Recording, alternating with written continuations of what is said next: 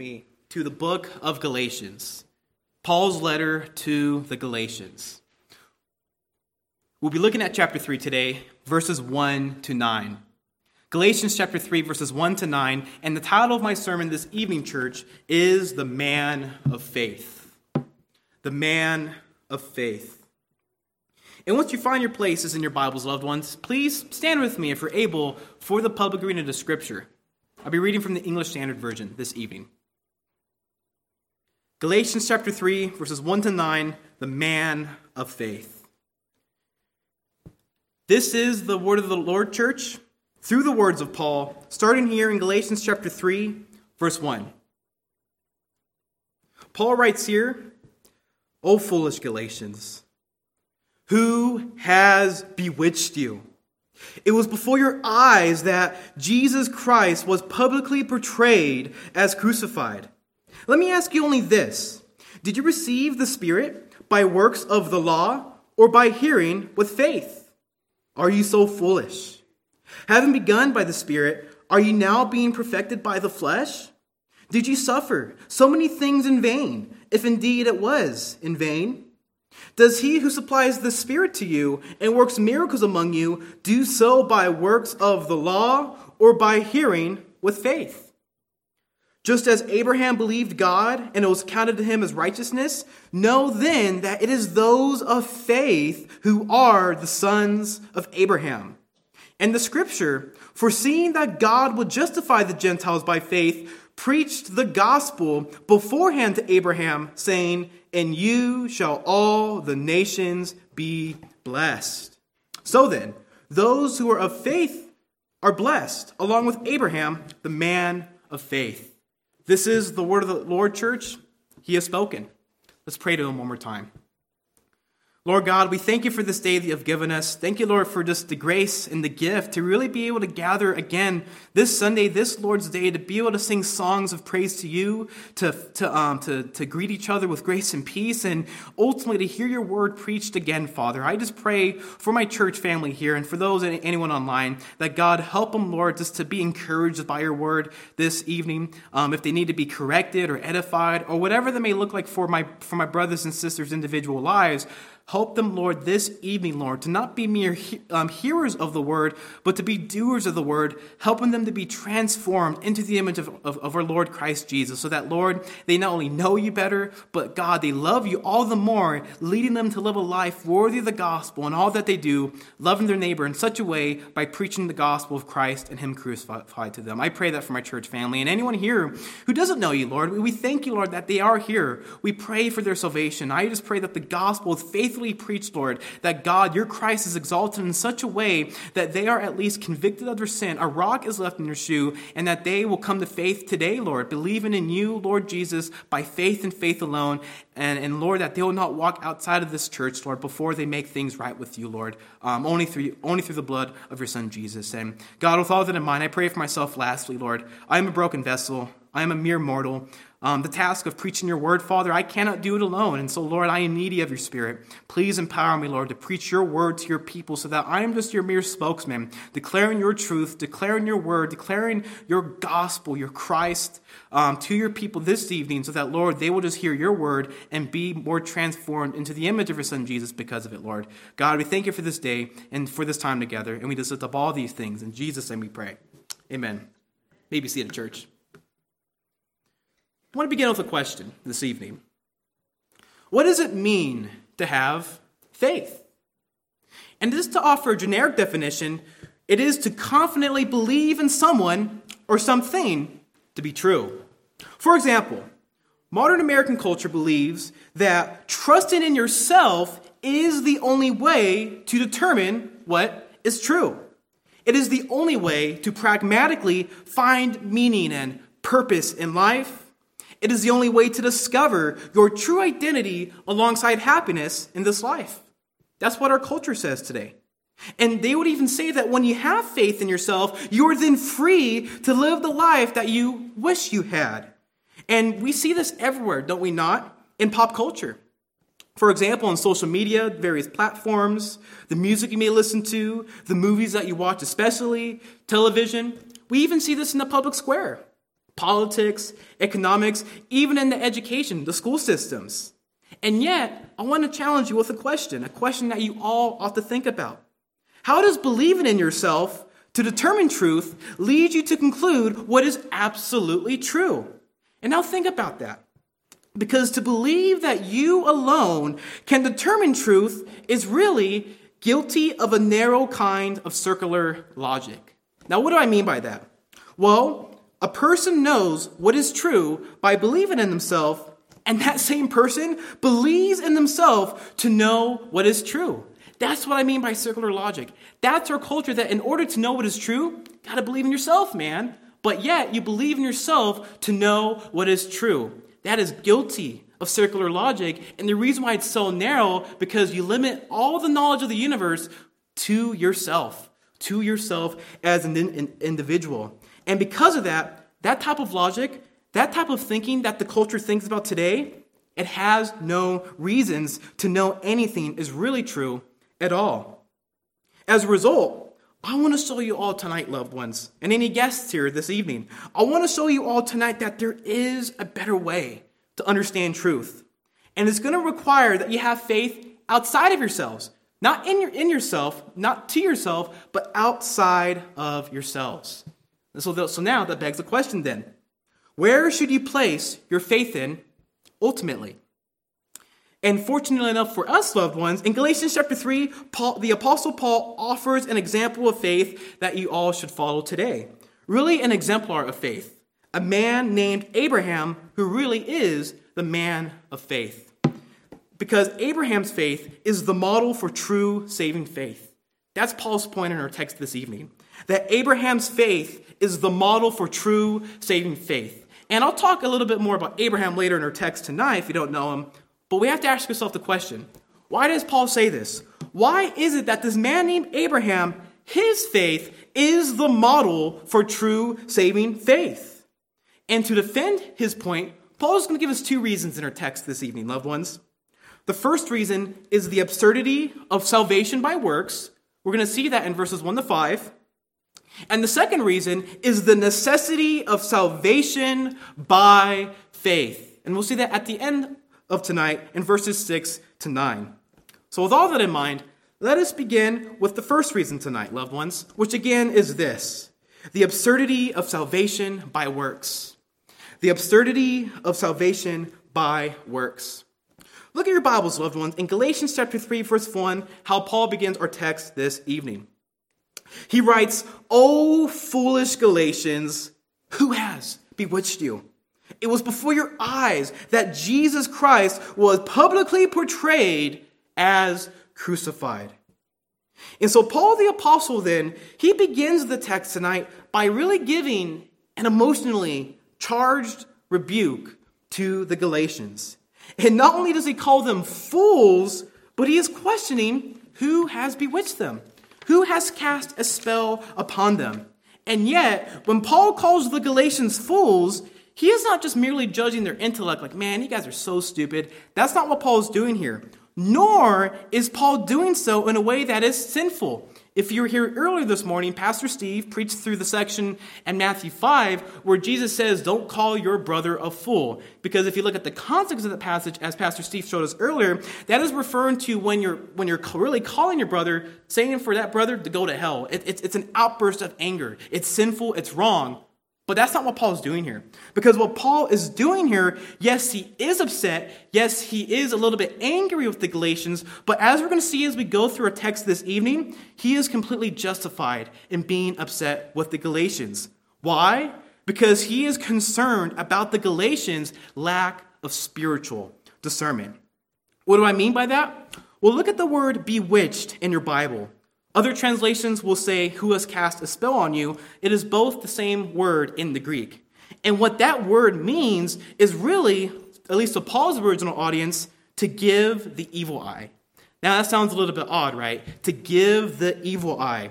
And what that phrase means, to give the evil eye, is really just a way of saying that a person casts a spell of black magic, evil magic, upon someone else. That was just a phrase that they threw around back then.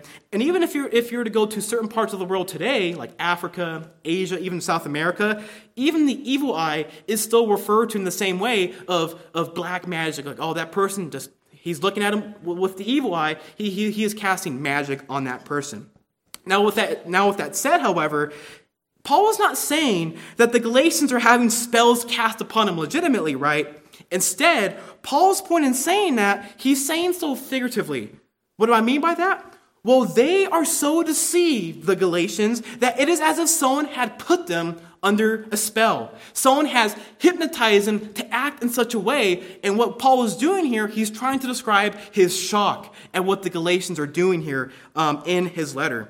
And before I can unravel really their deception or what was causing them to be deceived, we need to understand something about the nature of this deception. Why was Paul so shocked? Why was he so surprised at what the Galatians were doing here in the letter? And to kind of understand the gravitas of Paul's reaction here, look at the end of verse 1. Verse 1 is going to give us a clue to really the nature of the Galatians' deception here. Paul writes at the end of verse 1 of chapter 3 that it was before your eyes that Jesus Christ was publicly portrayed as crucified. And so when Paul says that Jesus was publicly portrayed as crucified, really before the Galatians' eyes, he is not saying that Christ was crucified in Galatia. Because if you know your Bibles, Christ was crucified in Israel, in the city of Jerusalem. And so what is Paul getting at? Well, by saying that Christ was publicly portrayed as crucified in the Greek, Paul is just saying this is a reference to his public preaching ministry. What Paul is saying is that when I first came to Galatia, I preached the gospel of Christ and him crucified while he was in Galatia. And this is not the only time that Paul speaks like this. For example, consider how he talks to the Corinthians. Starting in 1 Corinthians chapter 1, verse 23, notice the language here. He says, we preach Christ crucified, a stumbling block to the Jews and folly to the Gentiles. And so when Paul says that he preaches the gospel, he is really saying that we preach Christ and him crucified. It caused the Jews it was a stumbling block to them because they denied Christ as the Messiah, and yet it was folly to the Gentiles because they couldn't understand how God, the Creator God, added humanity to himself to die for the sins of his people. It was foolishness to them. But nonetheless, when Paul and his missionary team preached the gospel, they made sure to preach Christ and him crucified. Or consider what he says a little bit later on in 1 Corinthians chapter 2, verses 1 to 2. Paul again says, I did not come proclaiming to you the testimony of God with lofty speech or wisdom, for I decided to know nothing among you except Christ and him crucified. And so keeping these things in mind then, that phrase, Christ crucified, is really Paul's summary of the gospel, the good news of Jesus Christ. And to help us understand this, Paul actually gives a famous summary of what is the fundamentals or a summary of the gospel of Jesus Christ. He writes this again in 1 Corinthians, later in the letter, in chapter 15, famously in verses 3 to 4.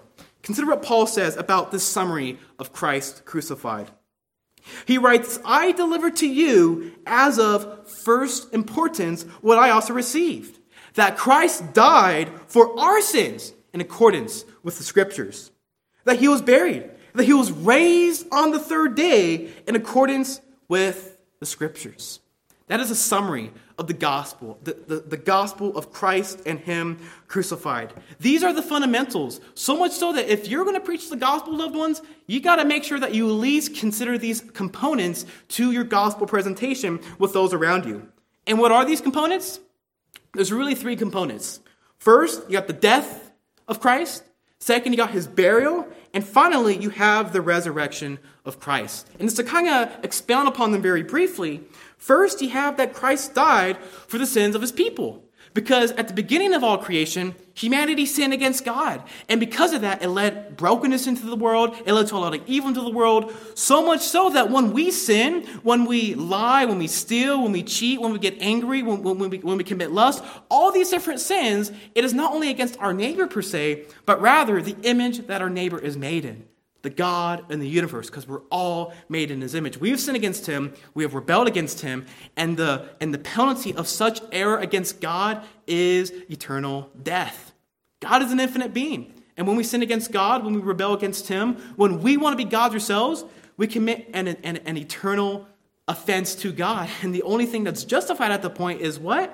Eternal death. And yet the goodness of the gospel is that God so loved the world, right? That he gave his only begotten son, that whoever believes in him, that is Jesus, will not perish in hell for their sins, but have everlasting life. And we have that hope because Christ died on the cross for our sins, so that we are no longer guilty, but are forgiven. That's what it means for Christ, very briefly, to die for the sins of his people. And yet he had to die, which leads to our second point. He was buried. He actually died for his sins. He was actually buried in the tomb for 3 days, which leads to the third aspect, that when Christ, on that third day, that Sunday morning, the reason why we have faith at all, loved ones, the reason why we're able to gather each and every Sunday to remember what Christ has done, is because on that Sunday morning, 2,000 years ago, 3 days after he was crucified, he rose again from the grave. He was who he says he was. He was the Lord, the Savior of the world, conquering sin and death on our behalf if you believe in him.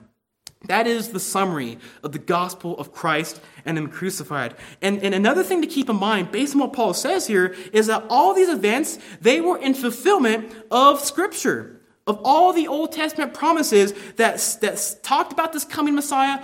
All these promises were fulfilled in the person and work of Jesus Christ, the Messiah. And the one thing I think we fail to forget, loved ones, especially myself, is that these events, they were not only the fulfillment of Scripture, right, of prophecy in the Old Testament, but the thing is, and this is obvious, right, but when Christ died on the cross, was buried and rose again from the grave, that happened in time and space. This is a historical moment in history, right? And so for anyone then today, or anyone to automatically discredit the Bible's reliability regarding the life of Christ is, like the Galatians, a fool. It is very foolish, because this happened in time, space, and history. And not only is his life then documented in the 4 eyewitness gospel accounts, but on top of that, we have thousands upon thousands of manuscript evidence to back all that up. And they demonstrate to us, loved ones, and this is to encourage our faith, that they're not made up legends after the time of Christ. Instead, all this evidence that we do possess, they are far closer, even some by a matter of decades, to the very life of Christ. And I'm not bringing this up to say that evidence should convince you of these things, because for some people, it won't. Because some people are going to interpret the evidence differently based on how you view the world. But I do bring it up because it should at least make you consistent with the evidence that you do view. And just to kind of give an example of this, loved ones, think of 2 ancient texts with me. The first one, the one that we so love as God's Word, the Bible. And think of another one. I don't have a physical copy on me, but it's an epic poem known as Homer's Iliad. And the reason why I'm bringing this up is because when it comes to Homer's Iliad, and if you don't know what the Iliad is, if you've ever seen that old movie Troy, it kind of recaptures the essence of what that book is all about. Kind of, not really. Hollywood for you, right? But when it comes to the Iliad, we have about, last time I checked, 1,000 manuscripts when it comes to Homer's Iliad, which is pretty impressive. And the earliest manuscript that we have is about 1,600 years removed from supposedly when Homer first wrote it. And I only bring that up because every scholar today undoubtedly agrees that Homer actually wrote the Iliad based on this set of evidence and facts. Now, in contrast, when it comes to the Bible, how does the Bible stand against something like that? Well, let's talk about the New Testament very briefly. The New Testament, we have about 6,000 Greek manuscripts alone. And I'm not even talking about all the various translations or the various quotations of the church fathers at that time. 6,000 Greek manuscripts that's backing up the New Testament as historical fact. And on top of that, you want to know the earliest manuscript that we have of the New Testament? Within 100 years, and depending on what you look at, within a matter of a couple decades, removed from when the biblical writers first wrote it.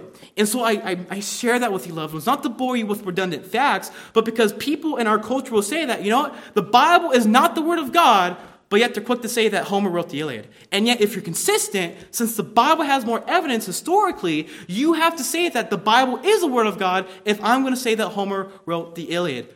Bottom line, when you consider the reliability of the Bible, it presents 2 things. One, an outwardly historical account of the life of Christ. That these things actually happen because these are all historical events that happen in time and history. And not only is it outwardly historical, but it is also internally coherent. Because if you ever read the Bible, loved ones, or any visitors, from Genesis to Revelation, it is the one unified story of God redeeming a people back to himself again through the gospel of Jesus Christ. It doesn't commit errors. It doesn't commit any contradictions, but it presents itself the story of how God has sent his son to redeem us as his people back to himself again. And if that is true, loved ones, which it is, then Christ is really who he said he was, the Lord. And that he is really the Son of God, that he really lived a perfect life, that he really died for guilty sinners like you and me, so that by faith, all would have eternal life in him. And because of that precious reality that we hold so preciously, loved ones, is that your identity is really found in Christ because you are his child, giving you this renewed purpose to live for him. Because at the end of the day, we were made to live for God. He is our creator. We're called to live for him. And on top of that, that you can really have happiness in this life. Because you know why? Because you rest your hope in the one who is goodness, in the one who is beauty, and the one who is love, who is truth. And we know all this is true because 3 days later, Christ rose again from the grave. This is the gospel of Christ crucified, the good news of Jesus, the good news that Paul publicly preached to the Galatians. And that is also why Paul rebukes the Galatians here as well. Because they have turned away from this true gospel to that of a false one. That's why Paul is so shocked. That's why he is so astonished. If you read actually earlier in Paul's letter to the Galatians in chapter 1, verses 6 to 7, he actually summarizes his shock here in light of the situation. Paul writes, I am astonished that you are so quickly deserting him who called you in the grace of Christ and are turning to a different gospel. Not that there is another one, but there are some who trouble you and want to distort the gospel of Christ. And if you recall from earlier sermons I've been preaching through Galatians, these people that were causing the Galatians to fall away from the true gospel, they were Jewish Christians. Jewish Christians from Jerusalem, they were the ones troubling these non-Jewish Christians at Galatia with a false gospel. And if you want to know more historical background to that, I recommend you check out my first sermon on this series, because the situation is a little bit more complicated than that. But if let me just put it simply now for you loved ones, these Jewish Christians that came to Galatia, they were teaching that non-Jewish Christians need to be Jewish to be saved. It wasn't just a matter of legalism. They believed that if you want to be part of the people of God, you need to be Jewish like we are Jewish, right? Only then would you be accepted as God's people as we are accepted as God's people. And yet, as we've been going through Galatians, Paul is reminding the Galatians that salvation is not a matter of your ethnicity. You're not saved if you are a Gentile, non-Jew, or if you're Jewish. And on top of that, you're not even saved by your good works. Instead, it's by grace and grace alone. It is God's gift to sinners who repent of their sins and believe in him. As Paul summarizes in Galatians 2:16, a summary of his message here, he says that we know that a person is not justified by works of the law, but through faith in Jesus Christ. So we also have believed in Christ Jesus in order to be justified by faith in Christ and not by works of the law, because by works of the law, no one will be justified. And that word justified, again, because Paul repeats it a lot, is the idea that no one is made right before God. It's impossible. We are inherently sinners. We love nothing but our sin. And so by the grace of God, by sending his son Jesus, he declares us right, not based on your passive works of what you may do to save yourself, but rather what you passively do by placing your faith in Jesus, because he is the one who came to be sin, who knew no sin, so that by your faith in him, you will be declared right before God. You will be forgiven of all your sins, not based on what you have done, but based on what Christ has done for you on the cross. That is why his sacrifice is sufficient. That's why Christ's death on that cross was enough, because when he died on the cross as a God-man, he physically atoned for your sins, forgiving you in full, cleansing you in full, and he was able to bear your eternal punishment because he was God in the flesh. And it's because of that reality, loved ones, that's why Paul is utterly astonished at the Galatians for switching their allegiances from trust in Christ to that of really their own good works. And despite Paul then publicly preaching Christ crucified, it is as if these Galatians were under a spell. They were deceived so easily, so quickly, that they must be under a spell. That is why Paul is so upset with the Galatians. They lack the spiritual discernment to know that these Jewish Christians from Jerusalem, they are really the ones preaching a man-made gospel. That's why Paul goes out of his way in the first 2 chapters of Galatians to really defend his apostolic authority. Because he's not just doing that just to say, hey guys, I'm really an apostle. But the fact that he does that is because the gospel that he preaches is the one and only true gospel. Not only because he received this gospel from Christ, but his authority to preach this gospel is that from Christ himself. Paul is not an apostle because he appointed himself to apostleship, but he is called by Jesus himself. And because of that, when Paul preaches the gospel, this is not only the gospel that he received from Christ, but it's also the gospel that the other apostles agreed to be the true gospel, so much so that when he preached the gospel to the Galatians, they received it as the gospel. And so for them to quickly fall away from that gospel to a false one, Paul's like, I'm astonished. I am shocked at your turning away from the truth so quickly. And so in light of this situation then, in Galatia, it leads Paul to rebuke the Galatians as mere fools for doing so. And it's because of that, loved ones, that Paul is justified to be upset. Kind of think about if you have kids and stuff like that if your kid does something out of line, as the parent, you want to correct your children. Or if you're a teacher, if your student does something wrong, you want to correct your student so they don't make that same mistake again. Or more broadly, think about a government system. If it's enforcing justice rightly, if someone does something wrong in that society, the justice system is going to enforce justice based on that person's response. Likewise, what Paul is doing here is that he has to correct his spiritual children, these Galatians. Because if he lets it slide, not only is nothing going to be solved, but he risks the opportunity of that. If I don't do anything, if I don't say anything to these Galatians, if I'm not harsh as I am right now, then I risk the opportunity of these guys losing their salvation. That's why Paul is so stern here. That's why he gives this firm rebuke to the Galatians. And to make his point then, he's going to give a response. And that's the rest of our text tonight. And he's going to respond first with 5 questions. He's going to ask 5 questions to emphasize his rebuke in really a diatribe style. And what I mean by that is that Paul is going to go on a rant for a little bit as he asks these questions, because again, he wants to show them that it is really absurd for anyone, the Galatians or anyone for that matter, to trust in their good works for salvation. So look at how he begins this rant, if we put it that way, starting in Galatians chapter 3, verse 2. And we'll go all the way to the beginning of verse 3. This is the first question Paul asks. He says, "Let me ask you only this. Did you receive the Spirit by works of the law or by hearing with faith? Are you so foolish?" And so Paul only wants to know one thing from the Galatians.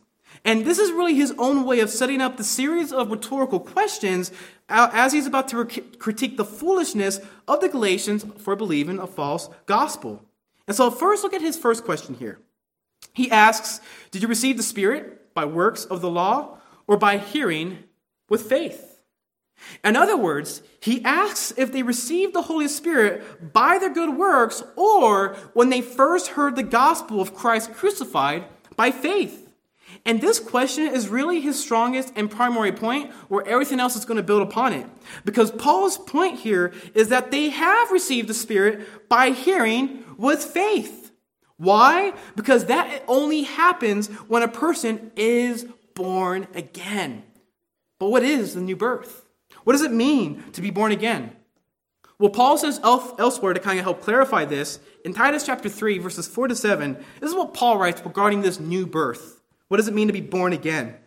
He says, when the goodness and loving kindness of God our Savior appeared, he saved us, not because of works done by us in righteousness, but according to his own mercy, by the washing of regeneration and renewal of his Holy Spirit, whom he poured out on us richly through Jesus Christ our Savior, so that being justified by his grace, we might become heirs according to the hope of eternal life. So there's a lot going on in this passage, but to really get the main point, to be born again here means to be, what Paul says, spiritually regenerated by the Holy Spirit.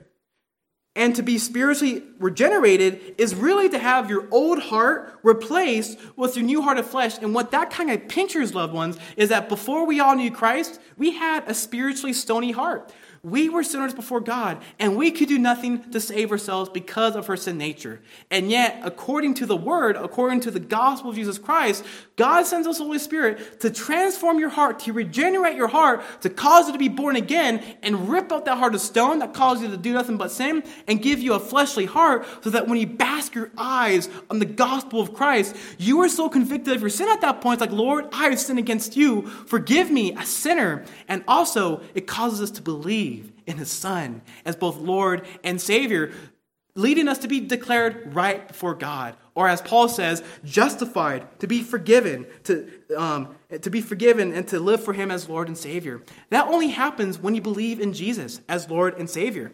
Not by your good works, but when you place your faith in Jesus as your Lord.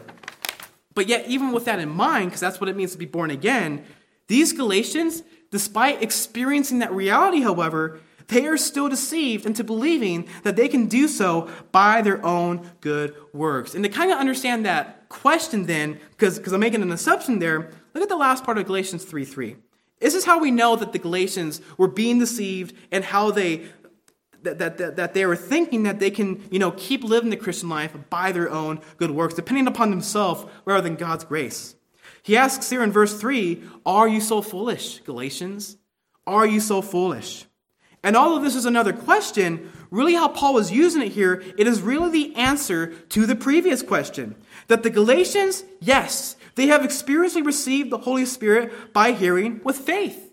But yet, they now falsely think they can keep it by their own works of the law. And that's why ultimately Paul calls them fools, because they began their Christian walk by faith in Jesus, and yet now they're starting to trust in themselves to continue this Christian walk. And look at how he begins to support this reason then. Look at what he says in verses 3-4 in Galatians chapter 3. He says, "Having begun by the Spirit then, are you now being perfected by the flesh? Did you suffer so many things in vain, if indeed it was in vain?" And so the Galatians agree with Paul that, yes, they have begun their Christian walk by faith in Christ alone. That's what it means to be born again. And yet Paul rhetorically asks, why are they now trying to finish this race their own way? And such a question is essential because there is an inconsistency that Paul is pointing out here. Where the Galatians know they began by the Spirit, they are now trying to finish by their own effort alone. Now, I'm not saying that Christians are not responsible to grow in Christ-like holiness. Consider what Paul says in Philippians chapter 2, verses 12-3. He says here that work out your own salvation with fear and trembling, for it is God who works in you, both to will and to work for his good pleasure. And so what this is showing us then is that first, salvation, when God saves a sinner, that is a work of God alone. We as mere sinners, we contribute nothing to it. It's grace, it's a gift, we do nothing to it. But after we're saved by our faith in Jesus, the Christian life, growing more like Jesus as we live life here on earth, it is a combined effort of us and God working in us to become more like Jesus Christ. And yet, the reason why the Galatians are foolish is because they're believing that it all depends upon them, their power, their effort to live this Christian life alone. And consider what Paul says earlier in Philippians again. In chapter 1, verse 6, he says here that I am sure of this, that he who began a good work in you will bring it to completion at the day of Jesus Christ. And now think about that closely with me. If you look again at Galatians 3:3, you notice those verbs, having begun and perfected. Those are the exact same verbs that Paul is using here in Philippians 1:6 about began and completion. You began your Christian life when you first believed in Jesus, and yet what is Paul saying? To bring it to completion, It's only by the same grace that empowered your faith to continue this Christian life.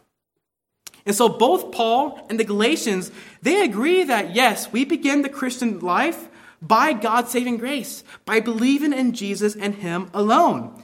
And yet the Galatians are now living now, causing Paul to write this letter in the first place. The Galatians are living as if this Christian life can only be done in their own strength, as if all of it depends upon them now.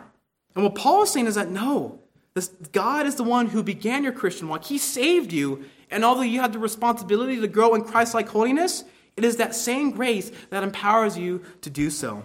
And just to really kind of help illustrate this then, to really show how foolish the Galatians are here, imagine if you were gifted a new car.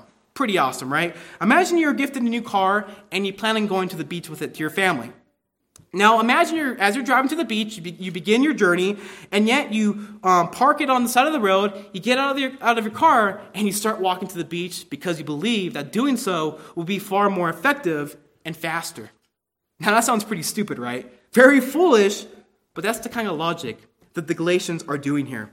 They are going back to a system, the law, although the law is good, the law of God, they are going back to the law of God thinking that could save them. But it was never meant to save them. It is impossible for God's law to save anyone. It shows us how good God is. It shows us how sinful we are. But yet it shows us that the law was never meant to save us. But yet it points to the one who was able to save us, the one who perfectly kept the law, Jesus Christ. And so for the Galatians to then fall back to a way that can never save them, from the way that can truly save them, Jesus, it's absurd. This absurdity of salvation by works, Paul is calling them out for it. Truly, they are fools. Because the same grace that saved the Galatians when they first believed is again the same grace that empowers them to live the Christian life now. And so with that in mind then, look at his answer to this question in the next question in Galatians 3:4. He says this, that, did you suffer so many things in vain then? If indeed it was in vain.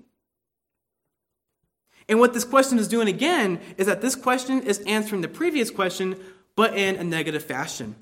Although the Galatians agree with Paul that yes, we did begin our Christian walk by believing in Jesus, but now they're living their life as if they depend upon themselves. That's why Paul then says, did you suffer so many things in vain? Some English translations will say, did you experience so many things in vain? And just to comment on that phrase, because there is a bit of confusion here, some people think that when Paul says suffer, it was referring to persecution that the Galatians did experience. Other people think it was no, they just experienced whatever they experienced in their Christian life, just because it's not very clear if it was a good or bad thing. But nonetheless, Paul's point here is that Galatians, if you are really now living your life as it depends upon you, especially for salvation, then whatever you experience in your Christian life so far, whether it be the bad things of persecution or the good gifts of the Christian life, such as being able to know God, to live for Him, share your faith with others, or to have that community of the church, all that stuff was in vain then.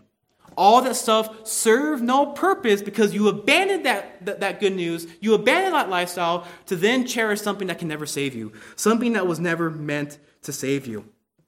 That's what Paul is getting at here. And the interesting thing is that when Paul says if it was in vain, well, Paul is kind of getting at there. He's not repeating it for the sake of emphasis, but really, it really indicates that Paul is optimistic. And what I mean by that is Paul is optimistic that although the Galatians have swerved violently here, he is optimistic that after he writes his letter, after he puts the Galatians in check, that they will repent and that they will return to the right course of living their life by depending upon the grace of God to live the Christian life. And so Paul is optimistic, which is good news for us if we ever find ourselves in a similar situation. More on that later. Nonetheless, to emphasize this point that Paul is making here, he then asks one more question to kind of summarize his diatribe here, his rant. Look at verse 5. Paul says then, does he who supplied the Spirit to you and works miracles among you do so by works of the law or by hearing with faith? And so Paul closes his rant here by repeating really the same question he asks earlier in verse 2. The one who supplies the Spirit and works miracles among the Galatians is none other than the God of the Bible, the triune creator God of the Bible. because he alone is the one who is able to powerfully work miracles of salvation in dead sinners like you and me. We can't save ourselves because of our sin, and yet the only person that can save us is that of God. Only he can save us. He alone is capable of causing sinners like us to be born again. And so with all that in mind then, what is the purpose of these questions then again? Well, Paul is rebuking the Galatians for their folly, for turning away from the gospel that could save to that of one that could never and was never meant to save. And really, by Paul just asking these questions, it would have caused the Galatians to look upon their own experience and really to condemn themselves. Wow, Paul, you are right. We did begin our faith. We did begin our Christian life by faith in Jesus, and now that we're trying to do it ourselves, we are really fools. That's why Paul asks these questions. And it's with that in mind, loved ones, we got to ask ourselves a couple questions ourselves. Because if we fail to, because when it comes to application, we need to learn the lesson of the Galatians here. We need to learn what will happen if we lack spiritual discernment like the Galatians here. Because do not think that you can never be deceived, loved ones. Do not think it is never impossible for you to swerve so violently like the Galatians here away from the gospel of Jesus. I know we have a good church and we preach sound doctrine, but just because you have good theology, just because you go to church, you read your Bible, you pray, you serve in the church, you have solid Christian friendships, I'm not saying that don't stop doing those things, keep doing those things. That's going to help you to become more like Christ. But just because you do these things, that is not an ultimate safeguard to guard you from being deceived. Because as long as we live in this fallen world, loved ones, remnants of the world will still be in us, to be in you, unfortunately. And although we are declared right with God by our faith in Jesus, if we're honest, we all still commit sin. And I don't know about you, but I hate it. I hate that I still sin, right? We all hate it. That's why Paul writes in other parts of the New Testament, like in 1 Corinthians 10:12, that if anyone thinks that he stands, he must take heed lest he fall. In other words, loved ones, you must always be on your guard against sin. Because when you think about it, we're actually facing a spiritual war against sin. And not just a one-front war, but a three-front war, right? The first one is against the sinfulness of this world with the pride of life, the desires of the eyes, the lusts of the flesh, all these different things, right? And yet, we got to worry about the prince of the world, Satan, and his demons. And on top of that, we need to worry about the sin within us, our fallen flesh. And so how do we guard ourselves against these various opportunities for us to fall into sin? Because if we're not careful, we will be deceived like the Galatians. And whether it's swerving to a different gospel, we might swerve from the gospel entirely. And so how do we practically guard ourselves from being deceived like the Galatians? Well, the Scottish theologian Thomas Chalmers, he once said something very helpful in a sermon he preached a couple hundred years ago. He says this, that we know of no other way by which to keep the love of the world out of our hearts than to keep in our hearts the love of God. And of no other way by which to keep our hearts in the love of God than building ourselves up in our most holy faith. And to kind of help illustrate what Chalmers is getting at is imagine with me you have an empty cup. Pretend I have an empty cup in here. And since it's empty, it's filled with air. Now, my question to you, loved ones, is that what do you think is the fastest way to get the air out of the cup?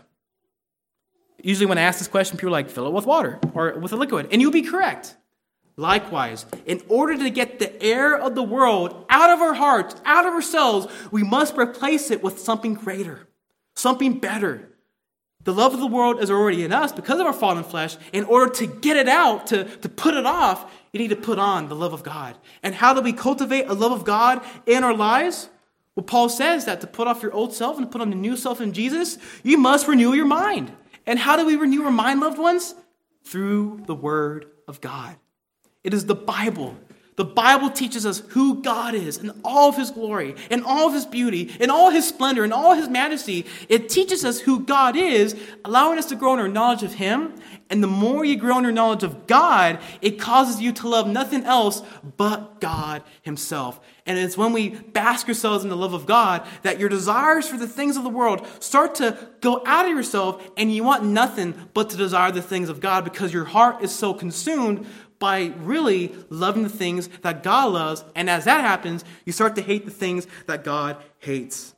That's why reading your Bibles every single day is so important. Praying daily by depending upon God is so important. And even above those things, going to church as well is so important. To have brothers and sisters who are willing to keep you accountable, to speak the truth in love to you, so that when they see you deceived doing your own thing, that they're willing to go and snatch you out of the fire and says, "What are you doing? You fool. Repent of your sins and return to Jesus himself and live for him." That is how we protect ourselves from being deceived. By living in the Word, by praying, and by surrounding ourselves with the church, people who are willing to keep us accountable. And really just to show just how important this is, if you ever read this famous book, it's called The Pilgrim's Progress. Some of you have heard of it, some of you have read it. But if you ever read the very last page of the book, it really shows a shocking reality. At the end of that book, after Christian, the main character in the book, he reaches the celestial city, he makes it to heaven, and yet at the last page of the book, this is what he sees. He sees a man named Ignorance. He approaches the celestial city, he approaches heaven, and when he asks to be let into the city, it turns out that he's not really a Christian. He's not really a Christian, and when they ask for a certificate, if he knows the king, he doesn't offer a certificate. And so what Christian sees is that they actually kick this guy out, and he actually gets sent to hell. And in this last line, look at what the book says. It says, "Then I saw that there was a way to hell, even from the gates of heaven." And the reason why I share that, loved ones, is that no matter how long you've been walking with Christ, whether it be 2 weeks, 6 months, 5 years, 30 years, you could walk with Christ however long and be right at the very end, despite all the different trials you've gone through, despite the various different tribulations, despite what you have supposedly may have done for the Lord. There is still the possibility that if you don't guard your heart from the love of the world, that you can even be at the very front of the gate of heaven, and if you're not known by Christ, then you will be cast off into the lakes of hell forever. Loved ones, we must take heed lest we fall. And so persevere to the very end, loved ones. Don't abide in your own strength. Rather, abide in the strength of Jesus. Because he will keep you to the very end. He will empower you to keep living your Christian walk. And so don't rest in yourselves like what these Galatian believers are doing. Rather, continually rest in the fact that God will keep you to the very end. Because again, the very salvation, the very grace that saved you in the first place when you first believed in Jesus is the same grace that's going to empower you to live the Christian life so that the work that God began in you, he will bring it to completion at the day when Christ returns to make all things new. And that is only possible, loved ones, when you embrace really the next reason and really the last reason why Abraham, as I mentioned earlier, is the model for true saving faith. And so here's the second reason of why Paul says that tonight. The necessity of salvation by faith. The necessity of salvation by faith. And so look at Galatians chapter 3, verse 6, loved ones. Paul writes, "Just as Abraham believed God, and it was counted to him as righteousness." And so now Paul is going to use Scripture. He's going to use Scripture to support his rebuke to the Galatians as he did in verses 1 to 5. That it is absurd to believe that you're saved by your good works. And based on what Paul says in verse 6, he is actually quoting from a passage back in the book of Genesis, particularly Genesis 15, verse 6. Here's what this text says. It says, "And he," that is Abraham, "believed the Lord, and he counted it to him as righteousness." But what does that mean? Well, in order to understand that passage, we need to understand who Abraham is first. And I said I'll bring it up later, which now it's later. This is who Abraham is. Abraham, he was a pagan. He was a man who lived in a place called the Ur of the Chaldeans, which is modern-day Iraq. Wasn't living for God, didn't really care to live for the things of God. But then God calls him one day to eventually move to the land of Canaan, which is modern-day Israel, and eventually God makes a promise to Abraham and to his descendants. It's a threefold promise. He tells Abraham, Abraham, I'm going to make a covenant with you. I'm going to give you three promises. One, I'm going to make you a mighty nation, which is the nation of Israel today. Two, I'm going to give you a people, which are the Israelites or the Jews today. And lastly, through your seed, Abraham, through your family, all the families, all the nations of the world will be blessed. And we're going to return to that point a little bit shortly. But then after that promise, the story continues. And then we get to Genesis chapter 15, where Abraham, he's kind of doubting. He says, Lord, you promised me that through my seed that you're going to fulfill all these promises. But the problem is, I am old, my wife Sarah, she's old, and the only person that can get my inheritance is a guy named Eliezer. And so, Lord, how's this going to work out? And you know what God says in response? He says, Abraham, from your seed, there is going to be a son that comes from your very own seed, and he is going to carry out these promises as I told you. And after that, he tells Abraham, Abraham, look to the stars, because it was night. You see how multitude the stars are? That is how multitude your people are going to be. And it's because of that reality that when Abraham hears that, he believes God. He believes in his promises. And because of that, the Lord counts him as righteous. He declares them right with God to have a relationship with him. Not because of what Abraham has done regarding his works. He wasn't even circumcised yet, right? But yet, it is based on him believing in God's promises. That's what we get here in Genesis 15:6. But yet, why is that significant? Why does Paul bring up this quotation in the first place? Well, look at the next verse, in verse 7 of chapter 3 of Galatians. Paul writes, know then that it is those of faith who are the sons of Abraham.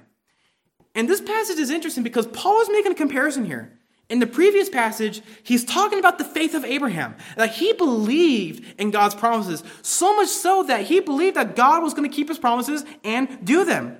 And so by comparison, anyone who believes in God by faith, and this is a shocking statement, they are also sons of Abraham. But what does that mean? Well, when you think of being a son of Abraham, you think of that in an ethnic sense, right? That if you are ethnically a Jew, then ethnically you are a son of Abraham. But yet, Paul is bringing his meaning even more deeper. Because what Paul is saying is that just because you are a Jew ethnically, it is possible that you are not a spiritual son of Abraham, because it is possible for anyone to be a spiritual son of Abraham, and the only way to be a true son of Abraham is if you believe in God by faith as Abraham believed in God by faith. That is what makes you a son of Abraham, not solely in an ethnic sense, right? But really in a fuller meaning that for those who believe in God's promises, who believe that God is real, that he ultimately sent his son Jesus to die on the cross for our sins, whether you are a Jew or a Gentile, if you believe in God, you are a son of Abraham. Because Abraham believed in God by faith, you believe in God by faith. That is what makes you a son of Abraham. And to make that point even more clear, consider what Paul says in Galatians chapter 3, verse 8, as he offers another scriptural support here. He says, and the scripture, foreseeing that God will justify the Gentiles by faith, preached the gospel beforehand to Abraham, saying, in you shall all the nations be blessed. The interesting thing about this passage is that the scripture here is in a sense being personified, that the scriptures foresaw. This was a very Jewish way to explain Torah or the Bible. And what this is getting at is that when the scripture speaks, when the scriptures say something, it is as if God himself is speaking. And the only way that we can even say that, loved ones, is based on what Paul says later in 2 Corinthians chapter 3, verse 16, a passage that we all cherish and perhaps even have memorized. That all scripture is what? Breathed out by God. That this is not just words written down by man, which it is true, but they are inspired by God himself, so much so that every single word, every single grammatical construction is breathed up by God as if they are God's very own words, and they are. And so when scripture speaks, God is speaking. And so what he is about to say right now regarding this scripture quotation, it is from the very authority from God. And even me preaching to you, loved ones, if I've been faithful to the text, to the meaning of the text, then I'm not just merely musing about the text to you as a mere man, but rather God is speaking directly to you as a mere vessel based on what he says in his word. That is what the word of God is. That's why we revere it with so much reverence, because it is the authoritative word that tells us everything that we need to know in life based on what God has said in his word. So with that in mind then, what is that scripture reference then that he says here in verse 8 of Galatians 3? Well, Paul kind of combines two scriptures here, again in Genesis.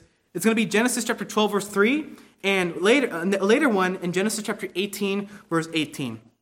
Let me read them individually and I'll explain them. Paul says what Genesis 12:3 says, it says, I will bless those who bless you. This is God speaking to Abraham. And him who dishonors you, I will curse. And in you, all the families of the earth shall be blessed. A little later, God says again to Abraham in Genesis 18:18, seeing that Abraham shall surely become a great and mighty nation, all the nations of the earth shall be blessed in him. And so there's a lot of content that these two verses are being combined together by Paul, so that whatever we see in verse 8 is a combination of the two. And so what are they ultimately saying then? That the scriptures predicted that God would save not only Jews, but people who are also non-Jews. People of all the nations. People like the Galatians. People like you and me, unless you're ethnically Jewish. What Paul is saying here is thousands of years ago, before Christ even came to the scene, God made it a promise that I am going to save a people back to myself again, not only consisting of the Jewish nation through Abraham's seed, but from a people from all the nations around the world. And so when we look at this passage, then all the nations of the world will be blessed in Abraham. How does that actually come to pass, though? How are all the nations in the world blessed? How are they going to receive this blessing from Abraham's line? Well, that's the key, right? Abraham's line. There would be a seed that would come from Abraham. And that seed would immediately be Isaac, one of Abraham's sons. But it goes a little bit more deeper than that, right? Because when God made that promise, he says that through your seed, Abraham, one of your descendants, they are going to be the reason why all the nations are blessed. And who is that descendant? Well, if we go back to the beginning of the Bible, God makes a promise not to Abraham, but to the first humans, Adam and Eve. After they sinned against God, they rebelled against him, and he's given the curses, God says something very interesting. He says, woman, talking to Eve, there is going to be enmity between your descendants and that of Satan, the serpent. And yet one of your descendants, a seed, he is going to crush the head of Satan.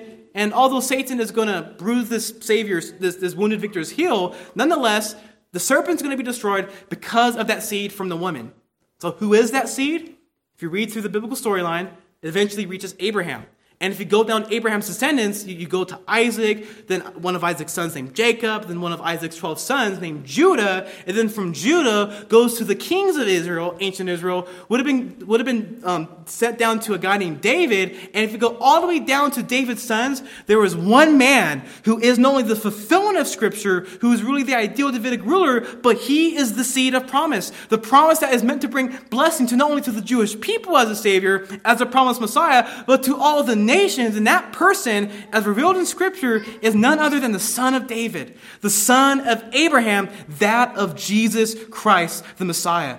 Not only was he fully man to be the son of David and Abraham, but he was also fully God in the flesh. So much so that he was born through the Virgin Mary 2,000 years ago. Sorry if I'm spitting, I'm just super excited. Good thing no one's sitting up front. He was born through the Virgin Mary. He lived a perfect life, and so that he was the only one that perfectly obeyed the law. So much so that he died on the cross and rose again 3 days later from the grave, because he is who he says he was, the Son of God.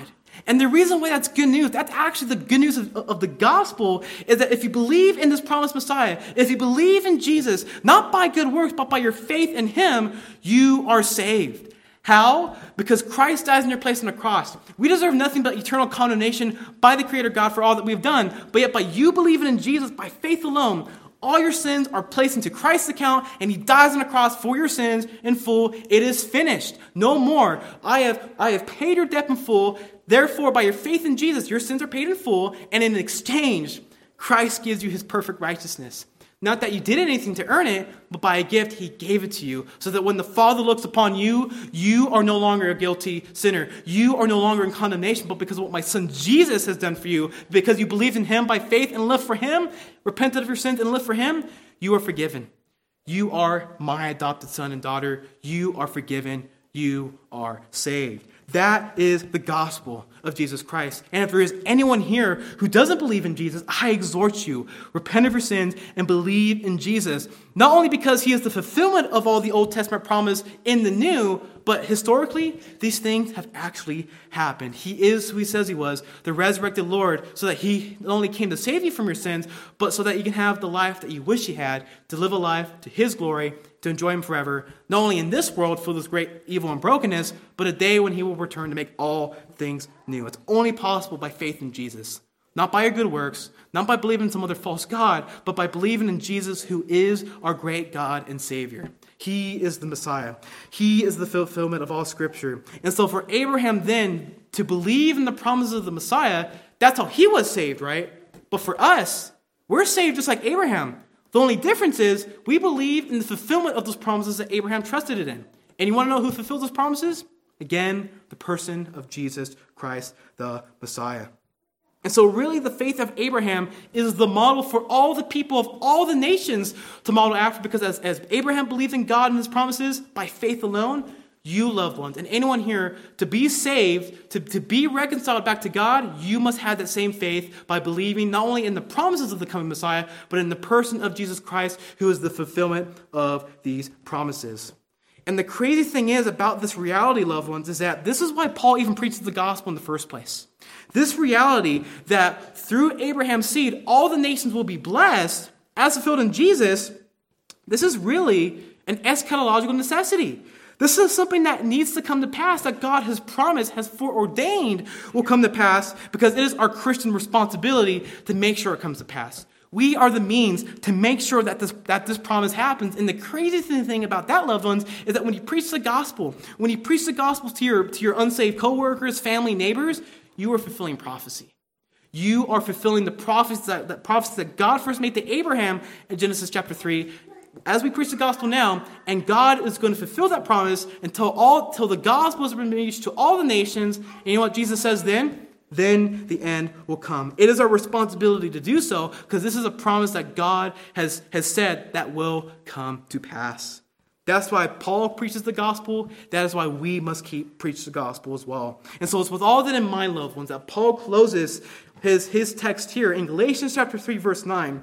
He says in summary, "So then, those of faith are blessed along with Abraham, the man of faith." And so everyone who believes in God by faith is blessed with Abraham. And the reason why they're blessed, as I mentioned earlier, is because, again, they're saved by faith. That is why Abraham was called the man of faith, because he trusted in God's promises by faith. Likewise, we are saved by God by our faith in the fulfillment of those promises, the man Christ Jesus. And as a result then, loved ones, how then shall we live in light of this as we close? I know of no other thing, but because of this beautiful reality, that we must live a life worthy of the gospel. In all that we do, loved ones, how we work, how we treat our families, how we conduct ourselves with our neighbors on a day-to-day basis, we must live a life worthy of the gospel in such a way that people actually see Christ in us, that we are building friendships, that we are cultivating relationships in such a way that we not only take a legitimate interest in that person physically, but we're so concerned about them spiritually that we want them to know about the greatest need, and that is to know Jesus. And one thing I wanted to bring up is that this was about a month ago, and a lot of you here were not there to listen to it because this was given at the morning. But Brother Joseph Boyd, he gave us a challenge of preaching the gospel. And if you forgot his challenge, he said that here's some gospel tracts. I want you to just try to pass it out to at least one person a week. Try to help with your personal evangelism. Here's a gospel tract. Try to pass it out to once a week. And I wanted to ask you guys, in light of that, how many of you have actually done that? How many of you have actually done that? In light of that, how many of you have actually shared your faith since then?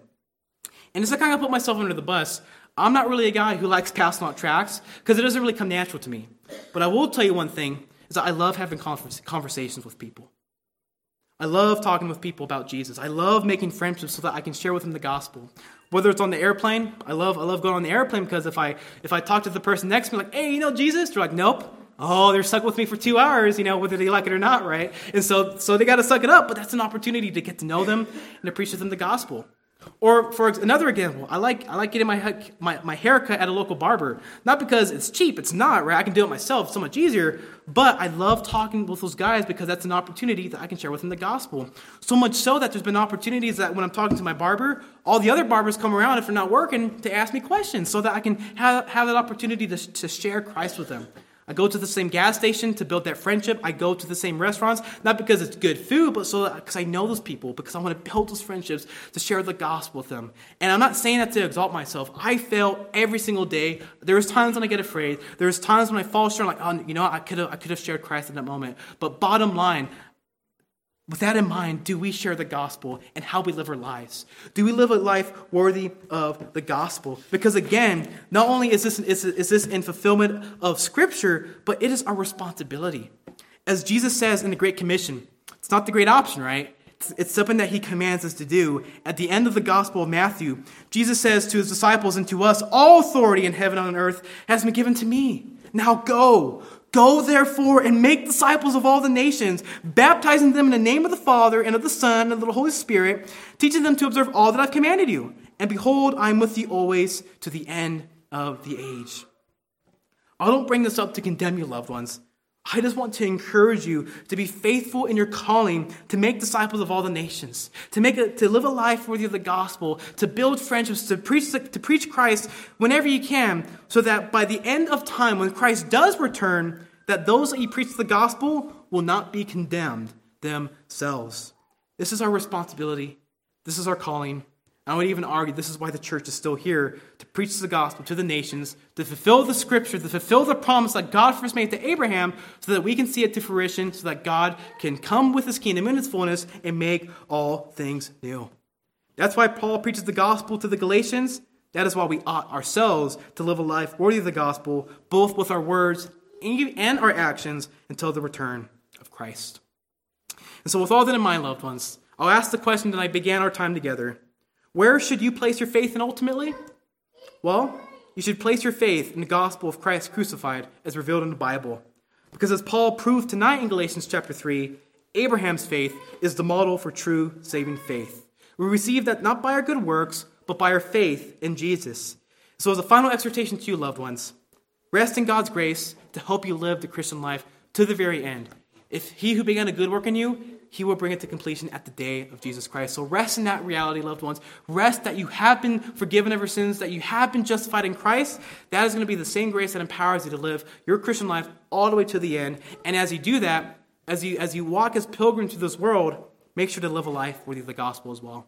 Making friendships, building relationships so that you can ultimately point people to their greatest spiritual need, and that is to know Jesus, whether it be through your actions, but ultimately through the word, so that they can also hear the goodness of Jesus and come to faith as well. With all this in mind, let's go before our Lord in prayer, and we will get ready for the Lord's Supper and a final song. So join me, loved ones, in prayer one more time.